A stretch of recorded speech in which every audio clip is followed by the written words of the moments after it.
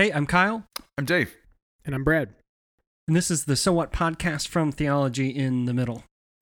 So, guys, last year I bought a used vehicle, and when I got it, it had the original set of tires on it. And so I've been driving it for the past year. But over the past couple of months, I have this recurring problem where my front passenger side tire continues to lose air. And, I'm waiting on this stimulus check to come in so I can get some bigger tires put on my truck. But, I've been wondering, is this just negligence on my part, or do you guys think that somehow the devil is letting out the air from my tires? Why would you want to do that? Oh, it's just frustrating, man. It gets me down. I'm ready to go somewhere, and I got to stop at the gas station and put some air in my tires. It's just frustrating, man. Is he trying to make me lose my joy?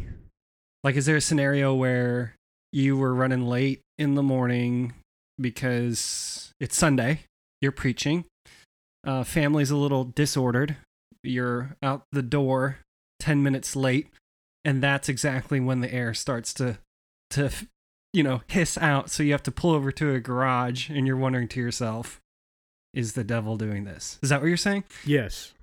I think it's an interesting question, because when you come to, broadly spiritual warfare, the way you answer that question or even approach it to begin with kind of depends on where you are in the world, right? Yeah. And what kind of culture you're in.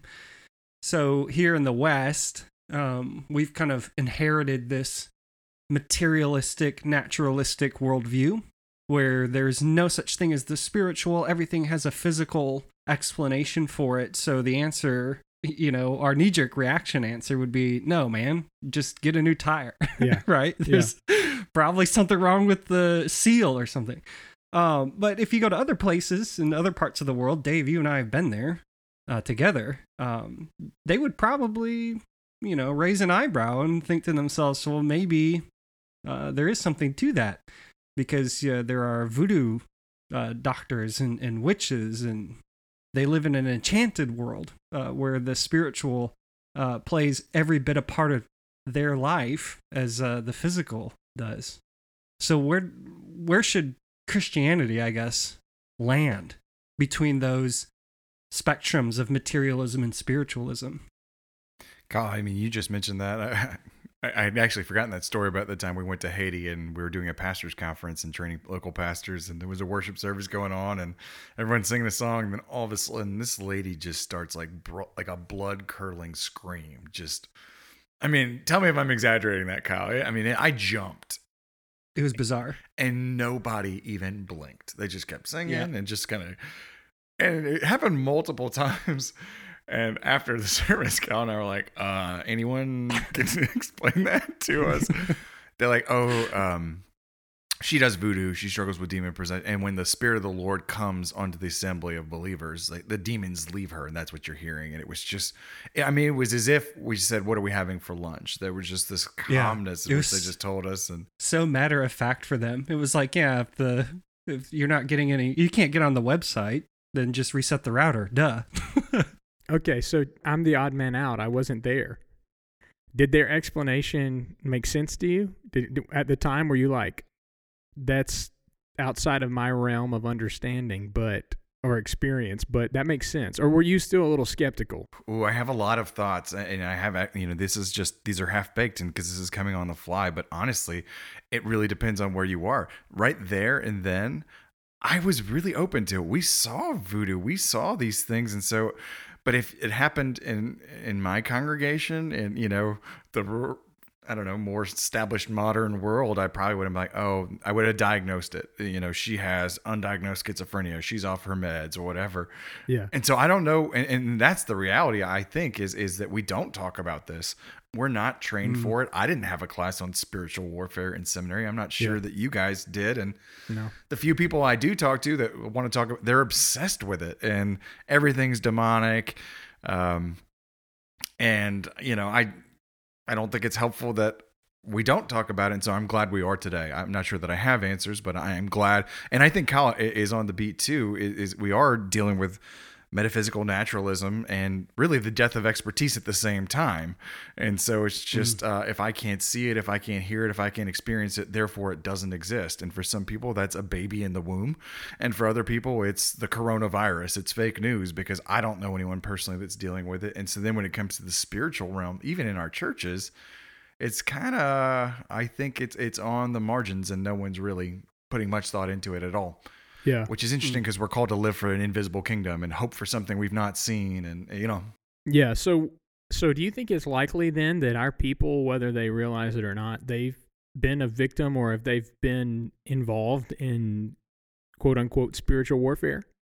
Do you think that's like, would we all be confident in saying that Christians experience that, whether they realize it or not? I would. Yeah, for sure. Yeah. I don't think the devil's on holiday. You know? So then for me, my first real coming out of that when I woke up to the reality of the spiritual world wasn't in Haiti. It was in Central Texas. When one Sunday I was preaching a sermon and started to notice a lot of distractions in the service, like more than normal. Kids getting up and moving around, going to the bathroom.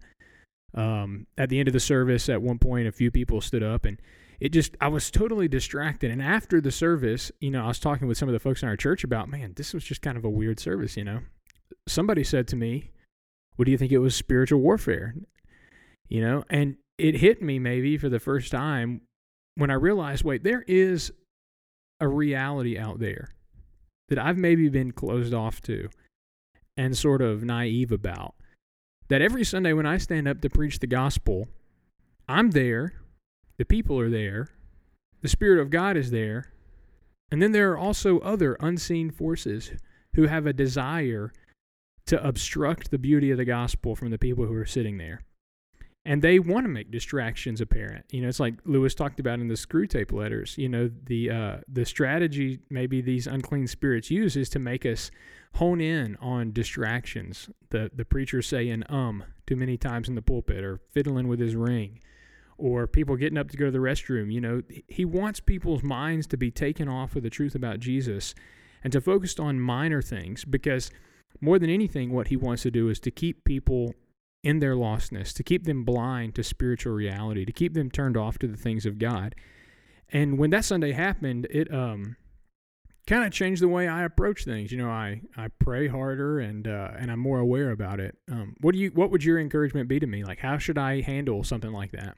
Yeah, I wanted to make a comment on that because you brought up Screw Tape letters. So if you're listening and you're not familiar with that work, it was a really famous book written by C.S. Lewis, and it was this fictional, imaginative conversation between an elder demon and a younger demon who was kind of cutting his teeth with his first client or patient, a Christian that he was supposed to be tempting.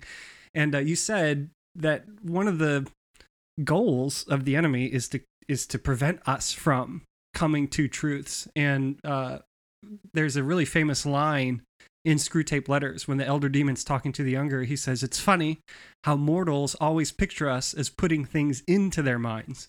In reality, our best work is keeping done them out." Yeah. by keeping things out." Yeah. And so that's a good line. it's you're experiencing that in that moment when you're preaching. Something that Lewis observed, and I think is true about kind of this strategy, this wartime strategy between good and evil, and such a powerful thing is to get people to stop thinking about meaning, purpose, beauty, and above all, the gospel. What's really interesting about that is Lewis got the idea for that book during a boring sermon and started jotting down notes. I didn't know that. Are you serious? That's hilarious. Yeah, that is good. It just dawned on me, though, that approach only makes sense for Satan. God is the creator. He's the one who brings things to life. Satan is opposed to God. So he's the destroyer, right? Jesus said the thief comes to kill, steal, and destroy. But I've come that they might have life. So Satan's desire is to take away and to crush. And that's the way he's described in Scripture, that he keeps people blind and, he keeps people deluded and walking about under his influence. And so for me, it makes sense that they would use that strategy. It's a fictionalized account based on truth. So let me ask, now that we've kind of waded into these waters. Let's go back to the original question you asked. Is Satan responsible for your flat tire? When you're asking that question, are you asking, does Satan every 30 days sneak into your garage and screw off the cap just a little bit to let some air out and then walk away? Or is what you're asking, does the enemy use in the physical realm things that will agitate us, weaknesses that he knows is in our personality, like impatience, quickness to anger, and knowing that you're going to get frustrated for the 40th time with a flat tire, that's his opportunity to draw you away from the glory of God. Well, I don't know. I'm not smart enough to delineate between the two, but I think you're onto something. I think the second's probably more real. That's probably the way he works. What do you think, Dave? I'm going to say something here that I'm going to wish I wouldn't say, because I think this will be played back to me in 20 years. Like, did you really say that? And I would say, yeah, I did. I think one of the reasons we don't see supernatural activity, for positive or negative, much, why aren't we seeing the dead raised and people healed from leprosy? Why aren't we walking into hospitals and laying hands on people? Is really because I kind of feel like it's the same reason Jesus didn't do certain miracles in certain cities, the lack of faith. Even if they saw the dead raised, they wouldn't believe. Yeah. And one of the points of the supernatural acts and miracles is to attest to the veracity of the message. It's to go hand in hand. God is authority. He is king over all. Look how he has power over demons. Look how he has power over X, Y, Z, diseases, natural disasters, and all the rest. And faith would come. But why don't we see that a lot in the West is I just don't think it would do much. I'm just telling you. I mean, if a guy rolled into our congregation in a wheelchair and after my sermon said, God healed my legs, I'd kind of want to see test results and like how long and, like I think, and I'm the pastor and I'm preaching and I would struggle with doubt. And so if that's the case in the positive, I think Satan is petty and is willing to adapt whatever methodology he has to accomplish his mission. And I think if I walked down the street and saw a guy with fiery red eyes saying, I am son of Beelzebul, and snakes were coming out of his mouth, I'd go, oh my gosh, the devil is alive and well. But I don't think that that's his tactic right now. I think he's going to a more subtle form of spiritual attack. And I think he's petty enough to let air out of your tire, or he's petty enough to use the natural currents of air coming out of your tire to distract you from the glory of God. Right. Right. That's good. So we know it can happen then in a church service. You guys experienced it in Haiti, and I experienced it here in Texas. What about on a more personal dimension? Stuff in our families, in our homes. I also want to add to that, to answer your question, is Satan hates God's mission. And God's mission takes different forms. God's mission takes individual obedience daily and submitting to the Spirit, crucifying your flesh. God's mission takes a marriage of two becoming one and loving one another and serving one another. And it takes a family and raising and discipling kids. And in every form and facet that God's mission takes shape, Satan hates it and wants to stand against it. Just point blank. I mean, I'll say that. And I love the quote by Luther, where Christ builds a church, the devil builds a chapel. You will always find his work mirroring and chasing after what God is doing. And Edwards says, if God can make a diamond, Satan makes a counterfeit, and that's the reality. And so I just want to say, if you are living on mission for Christ, if you are intending your family to chase after God and to make his name known, Satan knows you and he hates you. He knows your name. It's like Acts 19 with the sons of Sceva who just want to kind of get in on the exorcism stuff. And they try to cast out a demon. And what the demon says is, Jesus I know, and Paul I recognize, but who are you? And what I'm trying to say is, if you are living for the Lord, then Satan knows your name. Yeah. He would say, Brad I've heard of, and Aaron too. And in some ways that's a scary thing, and that we should take seriously. He is an enemy. He's a prowling lion. And though Christ is conqueror, we're still told to be aware of him and be sober of his attacks. So, yeah, that's really good. Yeah, I have a friend who's a missionary, and he was telling me a story about this female Bible translator who went to an unreached people group in Mongolia, and they lived in the mountains, and the pass only opens once a year from ice. And so one year she and her teammate went into this village of unreached people and began preaching the gospel to them. And the chief told him to go away, but then his daughter was sick. And so she said, could I pray for your daughter? And so he let her do that, and his daughter was healed. And as this team was there talking to them, they noticed on all their, I guess they live in yurts, emblems of trees. And the missionary asked them, what are these trees? And the chief told him, these protect us from the evil spirits who live here. And she said, well, now that you've trusted in Jesus, this is what you need to do. When the evil spirits come, tell them this: we belong to Jesus, go away.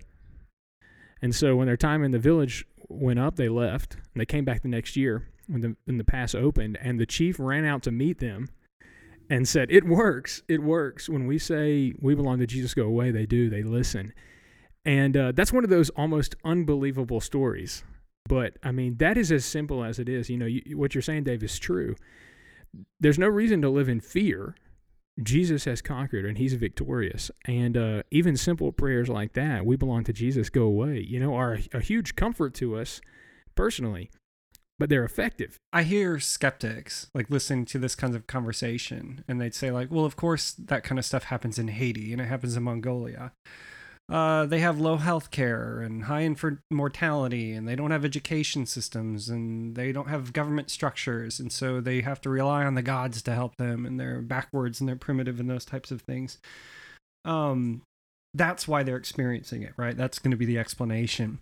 I find it interesting. I was in the military, and one of the things about warfare is not everything requires artillery. Not everything requires bombing to meet your objective. Sometimes, instead of shelling a position, you can use espionage. So there's warfare that's not seen, and there's warfare that's seen. There's warfare that does destruction in a digital or a cyberspace, and there's destruction that's done in a physical space. And that's something that's so simple for us to understand, but then when you apply it to spiritual warfare, we shy away. So if we, as humans, have been able to figure out that warfare is multifaceted, right? There's a place for artillery, there's a place for espionage. Why can't the enemy do the same thing? So my point is, in Mongolia and Haiti, they experience shellings, they experience bombings, spiritually speaking. That's really good. But the things that we're experiencing, we don't even recognize it. The enemy is coming in, stealing data, leaving. It's espionage. It's warfare done at a level that we can't perceive. So how do you defend? I know people make millions in cybersecurity. How do you defend against the lesser forms of spiritual warfare? I want to answer that, but I also want to say, unless you can look me in the eyes and tell me that you're demon possessed, you can't say the devil made me do it. The devil often participates with our fleshly desires, our own temptations, and I think that's the other danger to fall into, where we just blame everything on the devil, where it's like, nope, you entertained that thought. You stayed up late after your wife went to bed and were surfing on the internet when you struck. You know what I mean? And so the devil kind of utilizes our flesh to work against us. And so, like Kyle's saying, there are different tactics that he takes. And so we just need to be on all fronts of the defense. Some are obvious attacks, some are more subtle. And I like to think of the demonic like germs. They're always there. Whether I see them or not, when I go to the bathroom and flush something and touch, I need to wash my hands right after, because I know and feel that they're dirty. You don't see germs, but you know that they're there. I don't fixate on them, but I don't ignore their existence either. Yeah. And I think that's part of the fight against the devil, is we have to learn to identify our enemy and make sure that we understand that you do not war against flesh and blood, but against principalities. And so my kids are not germs. They're not the enemies, but they are harbingers of germs. Yes. And so recognizing how to fight, to be vigilant, but to be sober. I like the quote by Scotty Smith that sometimes sin may be crouching at the door, but we have to remember that grace owns the house. We are weary of the enemy's attacks. We know how he wants to come, but we pray for the Spirit's assistance. We pray for his protection. We crucify our own flesh and put ourselves in place where we're most likely to obey. We set up accountability. We learn to trust that God is the champion. We fight against his flaming arrows of doubt and frustration with the truth of God's word, because like Luther always said, the devil is God's devil. he unwittingly does what God wants him to do. I like the scene. I'm going to go ahead and tip my hand on another unpopular opinion. I think the Leviathan in Job is a metaphor for Satan and death, and just take that for what it's worth. But I love the way that God describes the Leviathan like a dog on a leash. Yeah. Does it do what you say? It can only go so far. And so I mean to say, even when the devil brings his worst attacks against us, he unwittingly does the will of our Lord. To say, when he comes over me in doubt and says, like, you're not worthy, I can't believe you did that thing, you thought that thought, I thought you were a pastor, I thought you were a good person. Yeah. And he does these things to drive me away from Christ. In reality, when you embrace the accusation and say, you're right, I am unworthy, I am unclean, and Christ forgives me and takes me and washes me with his blood, and he sets me on a new trajectory, and he's sanctifying me by his Spirit. You know, he unwittingly does God's work. And so I think those are just some tactics. We fight with truth. We fight with joy. Those are some tactics we can take against whatever form of attack the enemy brings against us. Yeah. Yeah, I love what you're saying. It reminds me of the scene from Zechariah chapter 2, where Joshua the high priest is standing before the Lord in the heavenly temple, and there's the accuser beside him. And, the accuser's there and Joshua's in dirty robes. The accuser's there to show God, hey, look at this guy's the high priest. You know, he's the man appointed for the task you've given him. Look at how dirty he is. And God says, this is a brand plucked from the fire, and he instructs him to clothe him in clothes of white and to put a clean turban on his head. I mean, God stands up for him against Satan. And that's the truth that you're talking about, is that Satan will accuse us, and he does me in my sleep, you know. I hear stuff in my head when I'm laying in bed that I know is not from God. God wouldn't speak that over me. God has spoken a better word. He's told me that I am justified. I am righteous before him. Satan's the one who wants to bring up my sin. And that's a good thing to remind ourselves who we are in Jesus. So when you have to get out of your truck for the 30th time to look at the tire, the air gone, right? Yeah. Well, I mean, when I have to get out of the truck and look at my tire, I know, number one, Satan did not let the air out of my tire. I've been negligent in getting new tires. This tire is worn. It needs it. But the reality of it is, at the same time, that Satan wants to use that experience to create in me frustration and anger, so that when I get back in my truck and have to look my wife in the face, I'm a little bit, less gentle in the way I respond. Mm-hmm. He wants me, as best as he can, his desire in my life is to keep me unfocused on what God would have me do. And God would have me live my life in peace, to know that he's in control, and to not let minor things get me down. I think that's why, the classic passage for spiritual warfare is Ephesians 6 and the armor of God. The things with which we extinguish the fiery darts of the enemy.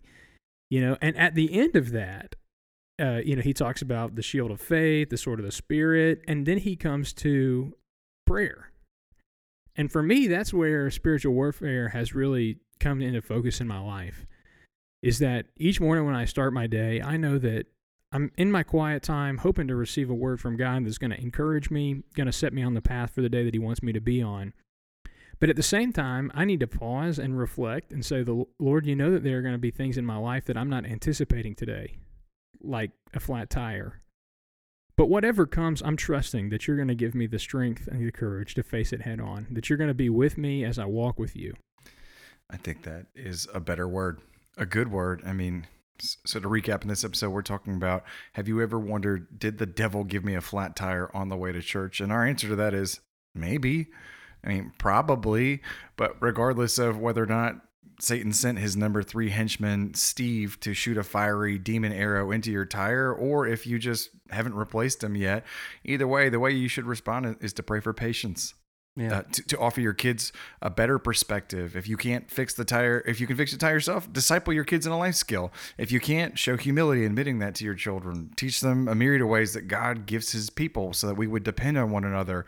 Overwhelm the roadside assistance person with kindness and peace. I mean, you're on your way to church, for goodness sake. Thank the Lord for the blessing and means to repair it. And don't let the poison and frustration leak into the rest of your day and taint it. That we need to seize every opportunity and take every thought captive and submit them to the lordship of Jesus Christ. Amen. That's really good, Dave. And actually makes me look forward to the topic we're going to be talking about next time. What role do our emotions play in faith? So thanks for joining us on this episode, and we'll see you next time.